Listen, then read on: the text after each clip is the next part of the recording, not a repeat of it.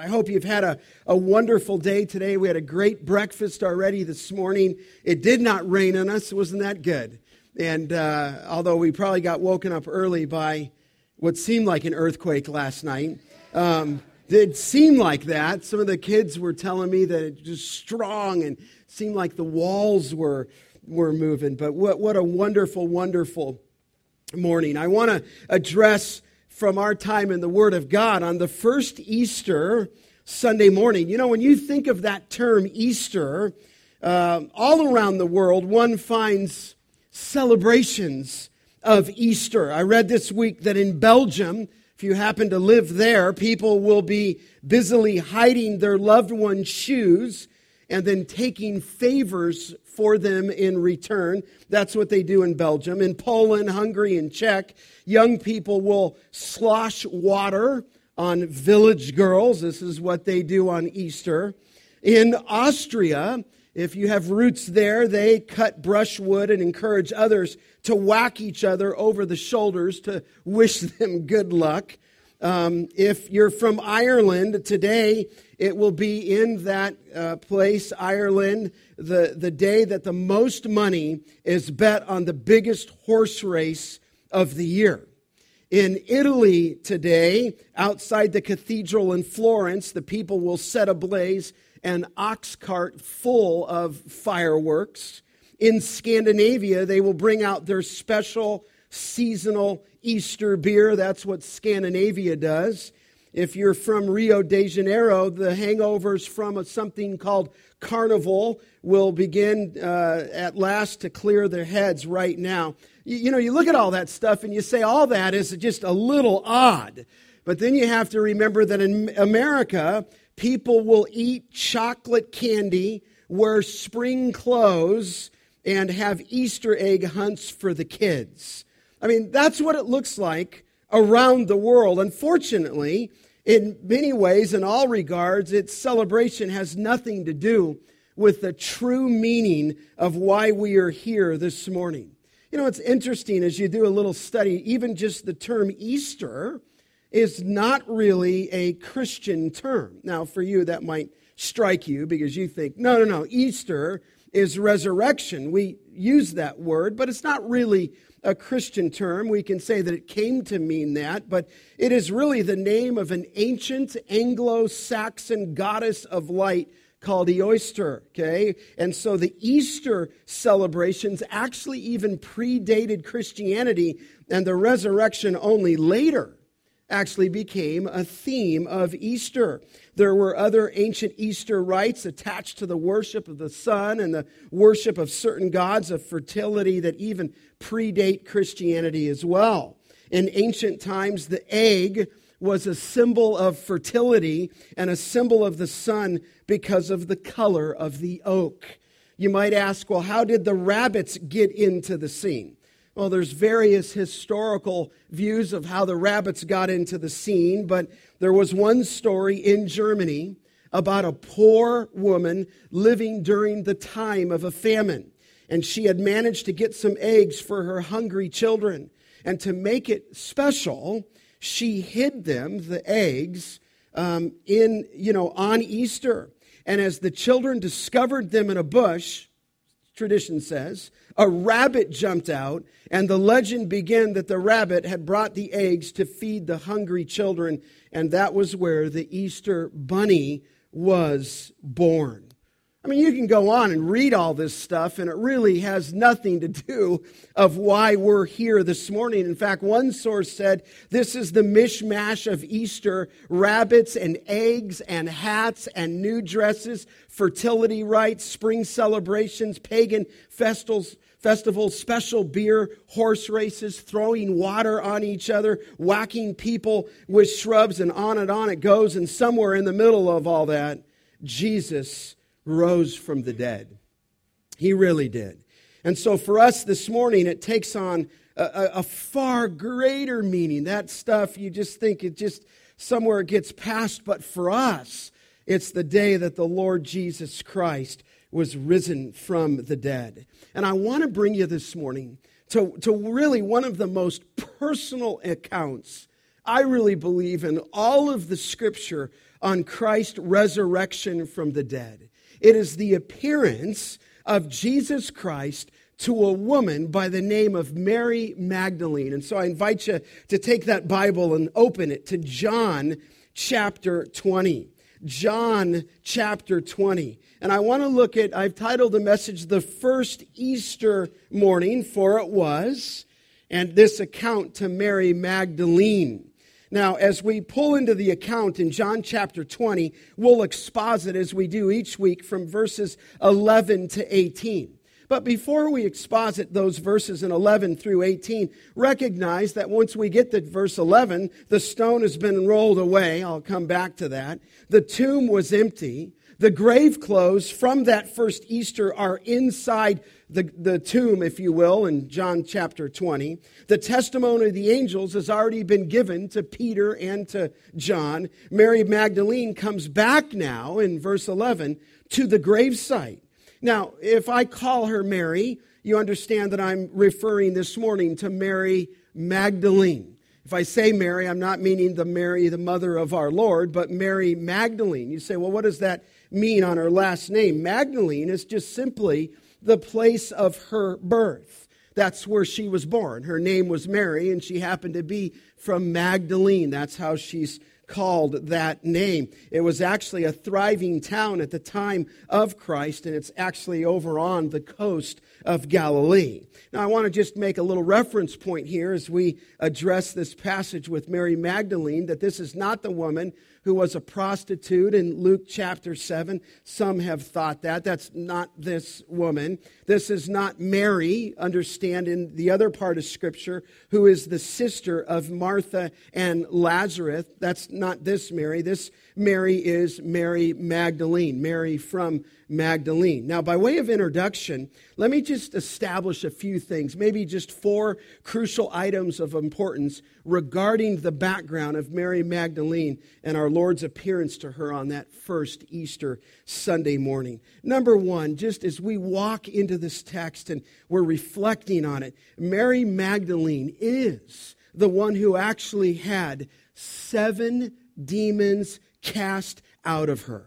Not 1 demon, not 2 demon, not 3 demon, but this is the woman, according to Luke chapter 8, Luke 8:2, who had 7 demons cast out of her. I mean, think about that. Think about being dominated by those things. I mean, you heard Tom and Josie's testimony today of what it was like to grow up and be dead and moving towards destruction. Add on top of that, if you had 7 demonic spirits living in you. And so she got saved, and after that point, her whole life was Christ. If you asked me, what do I know about Mary Magdalene, I would just say, bottom line, put it right on the table. This was a woman who absolutely loved Jesus Christ. I mean, the one who was dominated and the one who was controlled by Satan is now a fully devoted follower of Christ. I mean, just if you thought about just that thought for a second of her demons, can you imagine how grateful and endeared she was to Jesus Christ? I mean, I couldn't help but think as I heard Tom and Josie's testimony, they have more joy than some of the kids who have grown up in the life of the church their whole life. And you know that little phrase that comes out in the gospel, that she loved much because she was what? Forgiven much. That's Mary Magdalene, a fully devoted follower of Christ. Secondly, I want you to note this, just as we touch going forward. It was Mary Magdalene who was with Mary, the mother of our Lord, at the foot of the cross. In fact, let me just show you. Look back 1 chapter and just give you a little background. It's not hard to see this in John chapter 19 in verse 25. As Jesus was being crucified, it says in 19:25, but standing by the cross of Jesus were his mother and his mother's sister, Mary, the wife of Clopas, and Mary, there it is, Magdalene. You say, well, Scott, you say, okay, she's there at the foot of the cross. Well, I actually think that's remarkable because none of the disciples are there. They all fled except one, John the Apostle, okay? But all the other disciples who followed him for 3 years weren't there at the cross. You remember they deserted him right prior to the trial. They had all left after, before his arrest in the garden, at his arrest, and they fled out of fear for their lives. But I want you to know this, not Mary Magdalene.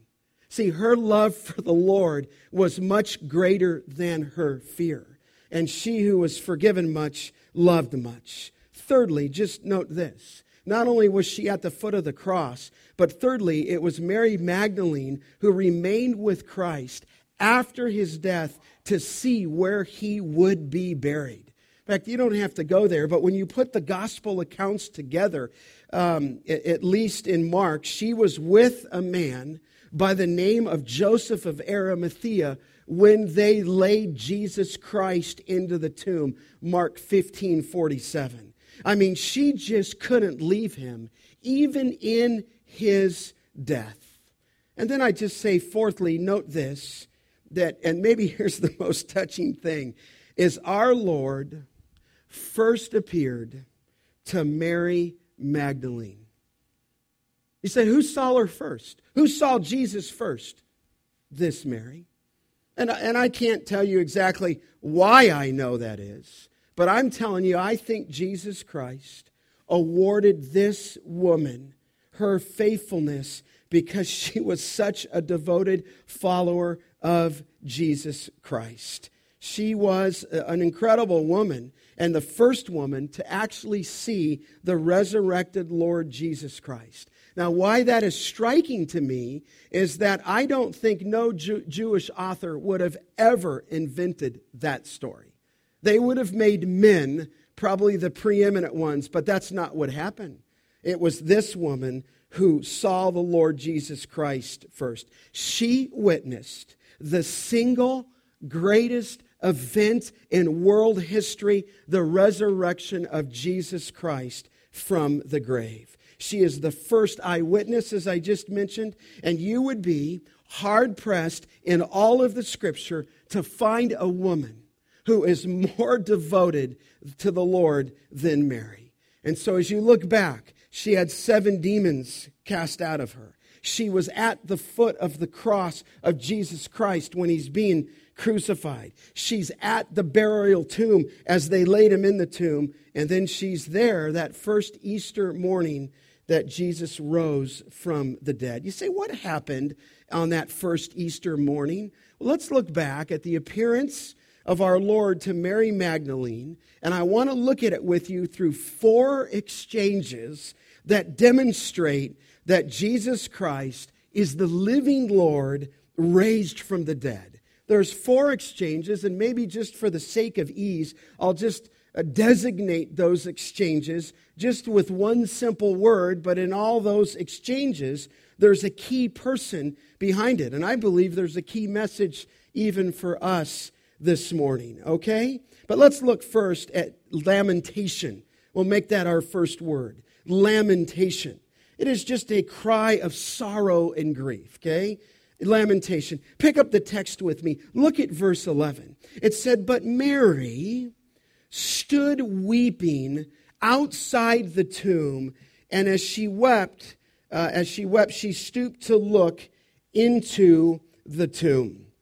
Now, you remember that she was there earlier that morning. Very interesting. Back up to John chapter 20, verse 1. Now, on the first day of the week, this is interesting, Mary Magdalene came to the tomb early while it was still dark and saw that the stone had been taken away from the tomb.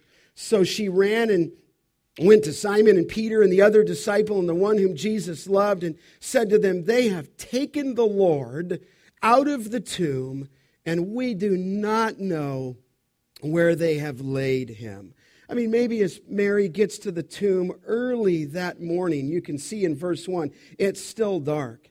So maybe she in her mind was thinking that his enemies have murdered him, and now they have stolen his body. And you'll note that when she came that morning, she wasn't alone. Look back at verse 2 again.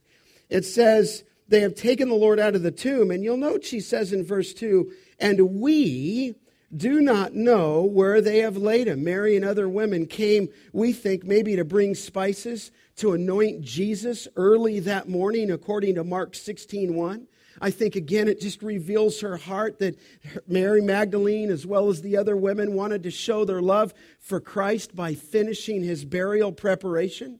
Joseph of Arimathea and Nicodemus had been forced by the coming Sabbath to prepare his body for a grave quickly. And I think these women, maybe just in 20 verse 1 and 2, came back to finish the job. They will tell us that in Jewish custom, when they begin to prepare these bodies for death, they will put spices on the body. And often when they begin to wipe that body and put those spices before they place that body into the tomb, that sometimes it could be as much as 65 pounds of spices. Because the Jewish people regarded with hatred any disrespect to a corpse. And so she did not want the body to be violated. And as she comes to the tomb that morning, you see it in verse 1, the stone had been taken away from the tomb. And so she goes back, does she not, in verse 3, and begins to tell Peter, and she begins to tell John, and they run out of the room where she had left from the tomb to go tell them, and they run out of the room, and you get from the text, there's like a sprint to the tomb. Look what happened in verse 4. It says, both of them were running together, but the other disciple outran Peter and reached the tomb first. That's John, right? And John's probably a little bit more shy. This is his gospel. Stooping to look in, he saw the linen cloths lying there, but he did not go in. And then here's Peter, verse 6. Then Simon Peter came following him and went into the tomb, and he saw the linen cloths lying there, and the face cloth that had been on Jesus' head, not lying with the linen cloths, but folded up in a place by itself. Then the other disciple who had reached the tomb first went in, and he saw and believed, and for as yet they did not understand the scripture that he must rise from the dead. Then the disciples went back to their homes. And so there's the picture. She's at the tomb that morning. The stones rolled away. She goes back to the disciples. Those two run. They're in a foot sprint, foot race back to the tomb. John gets there first. He looks in. He looks into the tomb. Peter, as maybe his personality would be, doesn't stop to look in. He runs right into the tomb itself. Well, then they come back. And then Mary, look at now verse 11. Mary stood weeping outside of the tomb. She then must have come back, presumably, to the same spot to grieve. And as she comes back, she's alone. I think in her heart, if you can crawl into it, she just never wanted to leave the gravesite. In fact, look at verse 11. It says that Mary stood weeping outside of the tomb. Now, when you read that and I read that, I think she's weeping, like just weeping. But the Greek word here is that when she's weeping, she is the word just means an uncontrolled sobbing. The idea here is it's not just that tears filled her eyes, but that she is weeping profusely is the thought. I mean, her sorrow, her lamentation was the personal loss of losing Jesus to death. But now it is compounded by the fact that the body had disappeared, and maybe Mary had thought somebody stole that body. See, for Mary Magdalene, life had lost its meaning and purpose when Jesus died. She lost the object of her affection. And when Jesus died, she, in effect, died. I mean, the irony here, as we know now, is that Mary is weeping uncontrollably because the tomb was empty, and yet it's the very empty tomb which should be the cause of rejoicing, right? And so while she's weeping, look back at the text in verse 11. As she wept, she stooped to look into the tomb, and she saw two angels in white sitting where the body of Jesus had lain, one at the head and the other at the feet. And I take you from lamentation, secondly here, to confirmation. It's the confirmation of the angels. All four Gospels speak of the angels' appearance in the tomb. The angels, if you look back in Scripture, they're present at his birth announcement. The angels are present at his birth itself, and now they're present at the resurrection from the grave. You say, well, what did the angels say? Look at the text, verse 13. They said to her, "Woman, why are you weeping?" She said to them, "They have taken away my Lord, and I do not know where they have laid him." It's the same as verse 2, but I think just such gentleness here by our God that these angels, ministers of Christ, draw out Mary from her despair. It's as though the angels are saying, is there a reason for those tears? And Mary says here, how can I not weep? Look at it again. How can I not weep? It says there in 13, they have taken away, look what she says, my Lord. I don't want to make a big deal, but if you go back to verse 2, she said to Simon and, Peter and to John, they have taken the Lord out of the tomb. But now as you come down to verse 13, they have taken my Lord. And I think, again, it's just the depth of Mary's affection for the Lord. I mean, I don't know where the disciples are. I'm just being honest with you. Not this woman. Such love, such devotion. Let me ask you, women, do you have that kind of heart? I mean, this is, when I read this, I just say, man, I wonder where I would have been during this thing. Not Mary. You couldn't deter. I mean, you could not. She followed Christ in ministry. Some women paid for his itinerant ministry. Then when he's crucified, she's at the foot of the cross with Mary, the mother of our Lord. Then when Joseph of Arimathea puts him in the tomb, she's there in the tomb. And now before anybody's up, before the sun comes up, she's back here at the gravesite. And now she just wants to ask the angels, where has my Lord been laid? Now, you'll note, and I read it as well, that she's not startled by the angels. In fact, I would say to you, there's no evidence that she actually knew they were angels. Mary speaks to the angels and says, if only I had knew where they had laid him, she in essence says, could carry out the very reason that I came here for this morning. I mean, she is just profoundly grieving over his death. You say, well, then why were these angels here? Well, these messengers from heaven are confirmation to Mary that the empty tomb is not the work of robbers. It is the work of Almighty God. You say, well, what happened next? Look at the text in verse 14. Having said this, she turned around. Remember, this is the first appearance. And saw Jesus standing. But she did not know that it was Jesus. So I bring you from lamentation to confirmation, thirdly, to revelation. She did not know that it was Jesus. And now there's volumes and scholars who write volumes on this very question. How could he not? How could she not know? I mean, you read it right there. She did not know it was Jesus. Some would say that she was just so blinded by her tears that as she turned around on that first Easter, maybe she was just blinded and she was bleary-eyed and she couldn't recognize him. Others say that she turned around to see him and it was too dark. She came early in the morning, maybe so early that by the time they ran back, then came back to the gravesite, it's still dark. And when she turned around, she didn't recognize Jesus. Some actually say the reason that she didn't recognize Jesus is because of a lack of faith, that he only reveals himself to those who have faith. No, I think all of those answers are wrong.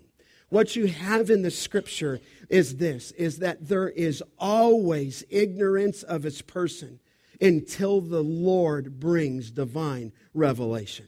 This is what you find. Until he opens eyes, she did not know who it was. You say, well, that's striking. Well, you remember in the other gospel account, you have two disciples, remember that? On the road to Emmaus. And it says very clearly in Luke 24 that their eyes were prevented from recognizing him. So we say, well, how could those two disciples, as they're walking, not know that it was Jesus? And they're saying, did you not hear what happened? Well, it's very clear. It's because it says in the scripture in Luke 24 that their eyes were prevented from recognizing him. That's what the scripture says. Then later in Luke 24:31, then it says that after he departed, their eyes were opened and they recognized him and he vanished from their sight. This is how it is. So she needed a revelation, did she not? In fact, this is not just new to Mary Magdalene. Look over just to the next chapter, in chapter 21 of John.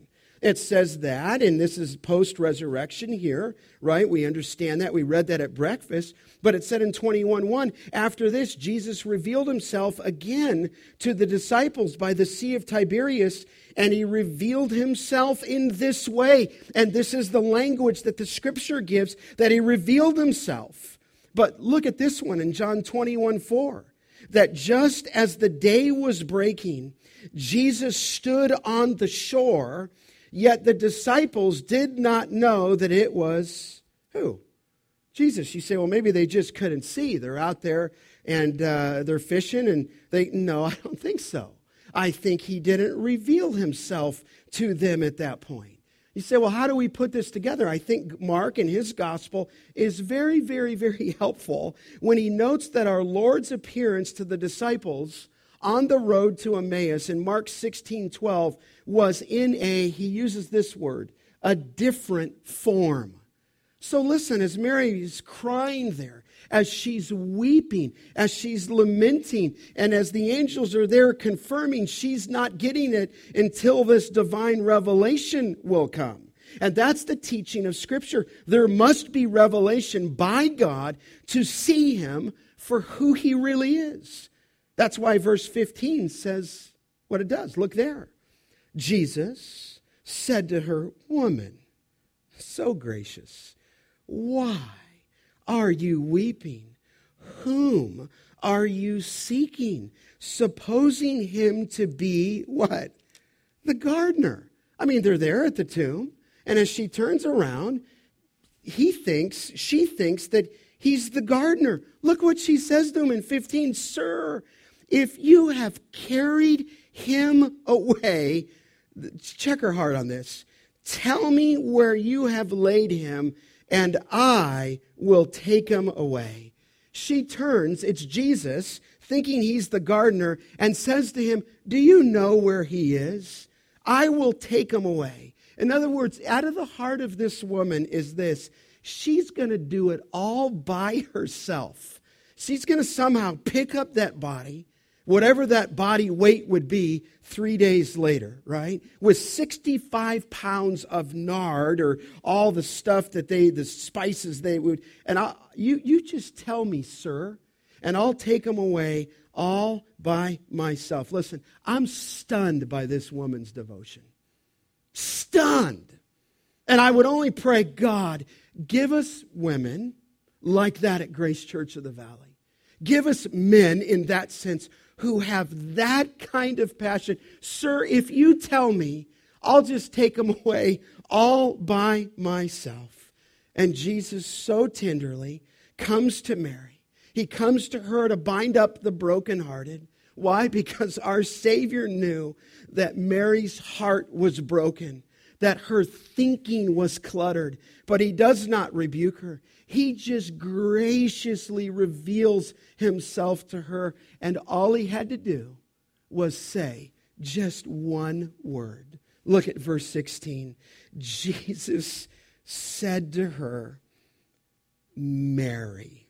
There it is.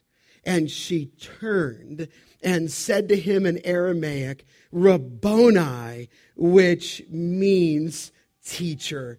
Isn't that precious? Would you have just loved to have been there? Just one little word, Mary. And it transformed all of her sorrows into joy. It turned her weeping into exhilaration. And before her was not just the body of Jesus who was laid somewhere, but she is in this encounter face to face with the living Lord Jesus Christ. It didn't take anything more than calling of her name, the way that Jesus used to speak to her, in tenderness and warmth, in a tone, and just like in the former days. One word, just one word, so full of meaning, crushed her faith, and it turned it into joy. And the one who had years earlier had commanded the demons out of her, now, just with one word, calls her name. Can you just imagine the love, just at that moment, that engulfed Mary's heart when she heard her name called? I mean, the weeper becomes the worshiper, and her tears turned into triumph, and her sorrow turned into joy. I think she becomes just the picture of John 16. Do you remember that? Look back there just for a second. Look back just 4 chapters. John chapter 16. Love this phrase. Do you remember when Jesus was ministering in his earthly life and he began to prepare the disciples that he would go? And he said in John chapter 16, in verse 16, he said, "A little while, and you will see me no longer. And in a little while, you will see me." And some of his disciples said to one another, "What is this that he says to us, a little while and you will not see me, and again in a little while you will see me, and because I am going to my Father?" So they were saying, "What does he mean by a little while? We do not know what he is talking about." Now watch this. Jesus knew that they wanted to ask him, so he said to them, "Is this what you are asking yourselves, what I meant by saying a little while, and you will not see me? And again, a little while you will see me. Truly, truly, I say to you, you will weep and lament, but the world will rejoice. You will be sorrowful, but your sorrow will be turned into joy. When a woman is giving birth, she has sorrow because the hour has come. But when she has delivered the baby, she no longer remembers the anguish for joy that a human being has been born into the world. So also you have sorrow now, but I will see you again, and your hearts will rejoice, and no one will take your joy from you." I think that's the picture here. The shepherd, the good shepherd, merely called her name, and the sheep heard and joyfully came to the good shepherd. Does it not just remind you of John chapter 10? Remember that familiar refrain when Jesus said, "The sheep hear his voice," and he calls his own sheep by name, and he leads them out, and the sheep follow him because they know his what? They know his voice. I mean, I think right here in John 20, as you turn back, it must be one of the greatest revelation scenes in all of the Bible. And I believe our Lord rewarded this woman with his first appearance for her devotion to Jesus Christ. Now, it's all grace. Maybe we'll find out it's a little different, and this was just the path that he chose. But I'm telling you that he revealed himself not to the disciples, not to the crowd of 70. He revealed himself to Mary Magdalene, who was a devoted follower of Jesus Christ. So here's her lamentation. Then there's the confirmation of the angels. Then there's the revelation of Jesus Christ. And it leads to just a final exchange here. I'll just call it the exhortation. The exhortation. Look at it in verse 17. It says now, back in John 20, verse 17, Jesus said to her, "Do not cling to me, for I have not yet ascended to the Father, but go to my brothers and say to them, I am ascending to my Father and to your Father, and my God and your God." Now, it doesn't say here, the other Gospels fill it out. It's when he says, "Stop clinging to me," you almost get the picture that as she turned and he said to her, "Mary," that instantly she just went to his feet. Maybe she just seized him is the thought. It's the idea of clinging to him, and she fell before him. And I think maybe in Mary's mind, he had left her once, and now she's just not going to let him go again. I just think that was her instant, total response of worship. And I think Jesus could see and read Mary's intention and desire to hold on tightly. And Jesus needed to let her know that she could not forever keep grasping him. And so he wasn't rude. He was just ever so kind. He says, do not cling to me. And the reason is, you can see it there in verse 17, I've not yet ascended to my Father. In other words, the Lord gives her, I believe, a new relationship. The Lord gave to her, secondly, new relatives. And then thirdly, he gives her a new responsibility. But listen, I don't even just think this exhortation was to her. Mary's lamentation was her sorrow. The confirmation was to Mary right there. Then the revelation was to Mary, but I have to believe this exhortation is not just to her, but it's to us also. And Jesus wanted to instruct Mary, and he wants to instruct us that post-resurrection, there's a new relationship. Post-resurrection, there's new relatives. And post-resurrection, there's a new responsibility. And so it is with us. And he exhorts her, does he not? That he has not yet ascended to heaven. That he still had post-resurrection work to do. You remember from the Gospels and from the book of Acts that Jesus remained on earth for how many days? 40 days, right? After his resurrection, appearing to many of his followers. Acts chapter 1. In fact, 1 Corinthians said that he appeared to over 500 eyewitnesses who beheld the living Lord Jesus Christ. But understand, first he appeared to who? Mary Magdalene. But I think as she goes down, she's clinging to him. I let go of you once. I'm not going to let go of you again. Jesus said, I have to ascend. And here's the new relationship. To my Father and your Father. To my God and your God. In other words, there's such an intimate new relationship that we share with our risen Lord. And I think Jesus wanted to just help Mary in this exhortation to say that the relationship will change. You will no longer have me physically present when I ascend to my Father, my God, and your God. The relationship's going to change because as he ascends, who did he give to us? He gives to us the Holy Spirit. And so praise God that he did, because Christ could only be at one place at one time when he was in his earthly itinerant ministry. But now we know that Jesus said, lo, I am with you, what? Always. And so this relationship changed. It's a new relationship, one that we have with Christ and with the Holy Spirit. And maybe that's a little bit what Josie was saying in her testimony. Oh no, I was sad and there were tears, but she knew God at that point. She knew God. And he had never left you, never departed from you. He was right there with you. And so Jesus says, go and tell. Look what he says there. Go back to verse 17. He says, but go tell my, what? Brothers. Okay? There's new relatives. So well, what's so significant about that? That's the first time it's ever mentioned. Say it is? Yeah, it's the first time it's ever mentioned.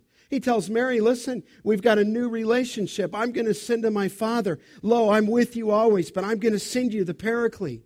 But not only that, Mary, you now have new relatives. And now he begins to move into that term of calling us the family of God. He said, go tell the brothers. Now, in other places, he's called them servants. And in other places in the gospel, he called them friends. This is the first time he said, go tell the brethren, or go tell the brothers. In other words, we're part of God's family by virtue of his resurrection. We now have new relatives, and I would say that to us as a church family. We are part of the family of God, and you may have family that's close, but listen, you're part of God's family. And it could be that as you go to family today, you might not be with people who are in Christ amongst your own family, but when you're in the body of Christ, we're now called the family of God. And again, it's the first time he addressed the disciples as brethren. Listen, because of our Lord's death and because of our Lord's resurrection, we share in his sonship with the Father. So Josie, in a very practical way, as you had to have that difficult day of walking away from your family, that very day you entered into another family, didn't you? And now you have another family that loves you and embraces you. And that's the truth here of the Scripture. We are part of God's family. We are, the Scriptures say, in Christ. We are his family. We are identified as his children. And we enter into that relationship through the perfect righteousness of Jesus Christ. That's why Paul says in Romans 8, you've not received a spirit of slavery that leads to fear again. But you have received, Paul said, a spirit of adoption as sons, by which we cry out, Abba, what? Father. And the Spirit himself testifies with our spirit that we are the children of God. And Paul said, if children, heirs also, heirs of God, and fellow heirs with Christ. So he says to Mary, listen, there's a new relationship. There's new relatives. And he actually says, listen, Mary, stop clinging to me, because here's why. You've got a new responsibility. Because watch this, the missionary actually becomes, or the mourner becomes a missionary. Look what he says to her in verse 17. He says, but go to my brothers, and he says, and say to them, I am sending to my Father, and to your Father, and to my God and your God. Listen, she's got a new responsibility. She was to witness. And so here it is. She becomes that, because look at the closing verse in verse 18. Mary Magdalene, I love this, went. In other words, she was obedient. And she announced to the disciples, I have seen what? The Lord. And that he had said these things to her. I love that phrase. Imagine her coming back now a second time and saying, I have seen the Lord. I mean, here is for us an eyewitness testimony of the resurrection of Jesus Christ from the dead. Mary Magdalene says, I have seen the Lord. What joy. You say, well, she went back, and it says, verse 18, she announced to the disciples that I have seen the Lord. You said, well, how did the disciples respond to that testimony? Well, to be honest with you, not very good. Not very good. You say, well, how do you know that? Well, I'll show you. Look back at Mark. I'll show you. Go to Mark 16. So she went back. The mourner became a missionary, okay? And I'm just being honest with the text. And eventually they got it, but this is what happened at the beginning. Let me see if I can find it in Mark chapter 16. I have it in verse 10. Now, when he had rose early on the first day, look at Mark 16:9. He appeared first, there it is, to Mary Magdalene, from whom he had cast out 7 demons. And she went and told those who had been with him, as they mourned and what? Wept. She goes back and she's like, guys, are you crazy? Guys, what are you doing? I went to the tomb, and no, it's empty, and the grave clothes were inside. But listen, I turned, and he appeared, and I have seen the Lord. And you can imagine her running back with joy, then telling the disciples, and she enters that room, and you can read it in verse 10, as they mourned and wept. But when, here's the key, 16:11, when they heard that he was alive and had been seen by her, they would not, what? Believe it. They refused to believe it. Now listen, eventually we know, I know, you know that they did. But here's the point. The mourner had become a missionary. Listen, what are you doing right now with your faith? That's what I'm asking. She obeyed. She obeyed. What are we collectively doing as a church as it relates to the Great Commission? Because Jesus basically said to her, and he'd say to us, I've given you a new relationship, I've given you new relatives, and I've given you a new responsibility. But whatever you do, don't be content. Whatever you do, if you've been sitting in the church for years and you've not shared your faith, then get on your knees this afternoon. Because people are dying and going to hell in boatloads right around us. And this woman was confronted that I've seen the Lord, and she went back and told him, and that mourner became a missionary. Listen, one moment she's weeping. The next moment, at the call of her name, all of her life changed. And she's not looking for the Lord. Where had they lain him? But I have seen the Lord. And no longer, praise God, was she looking for a body to prepare. She's now proclaiming the life of her living Lord to others. And at least initially, they didn't believe. And maybe some that you share with don't initially believe. And I guess Tom and Josie, they weren't too happy when you first shared, were they either? But you keep going. Jesus said, stop clinging to me. Stop clinging to me. Stop beholding me. I'm going to ascend, and as I ascend, I'm going to give you the Holy Spirit. And then we are to take out this commission, are we not? And you'd say, well, are we doing it here? We're doing okay.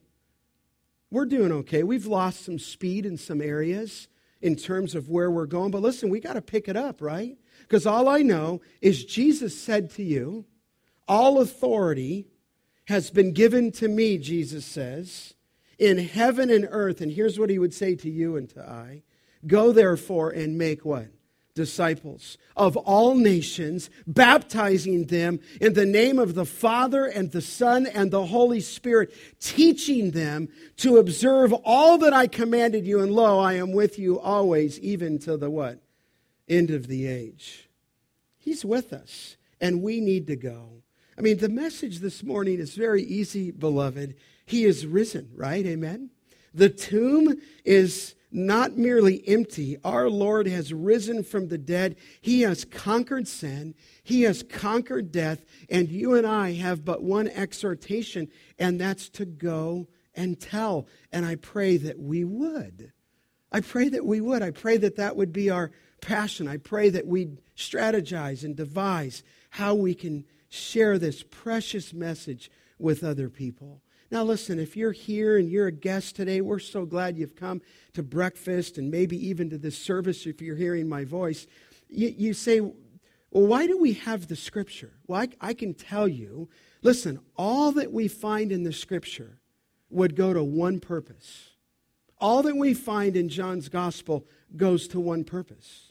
All that we find here is revealed to us by John the Apostle under the inspiration of the Spirit of God for one purpose. I suppose there's many offshoots to that. You say, well, what's that purpose? Well, John wrote it right in his Gospel.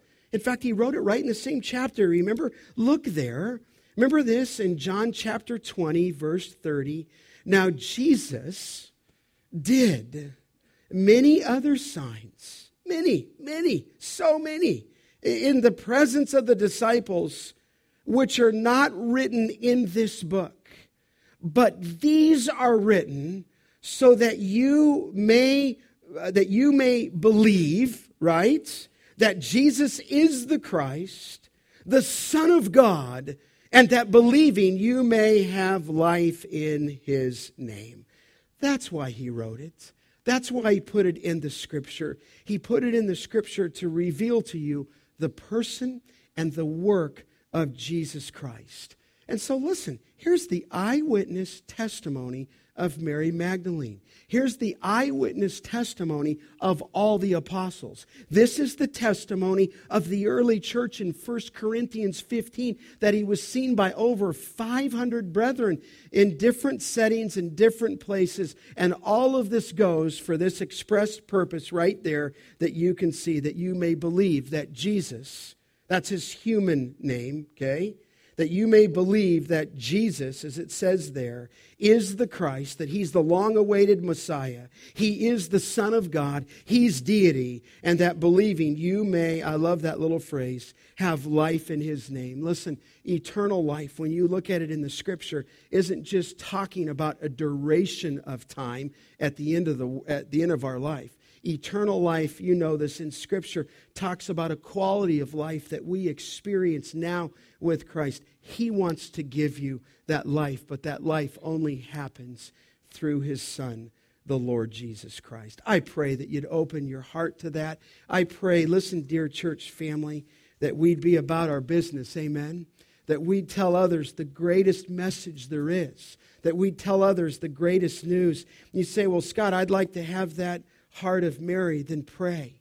Pray, be that woman. What if we had just grandmas who were just like Mary Magdalene? Then we had young mamas growing up that were like Mary Magdalene. Then we had a set of junior high girls and high school girls who just were so devoted to the Savior like that. I think the Lord would transform our church, and I would say, may it be that our men become strong men who are that devoted to the person of the Lord Jesus Christ. Amen? Amen.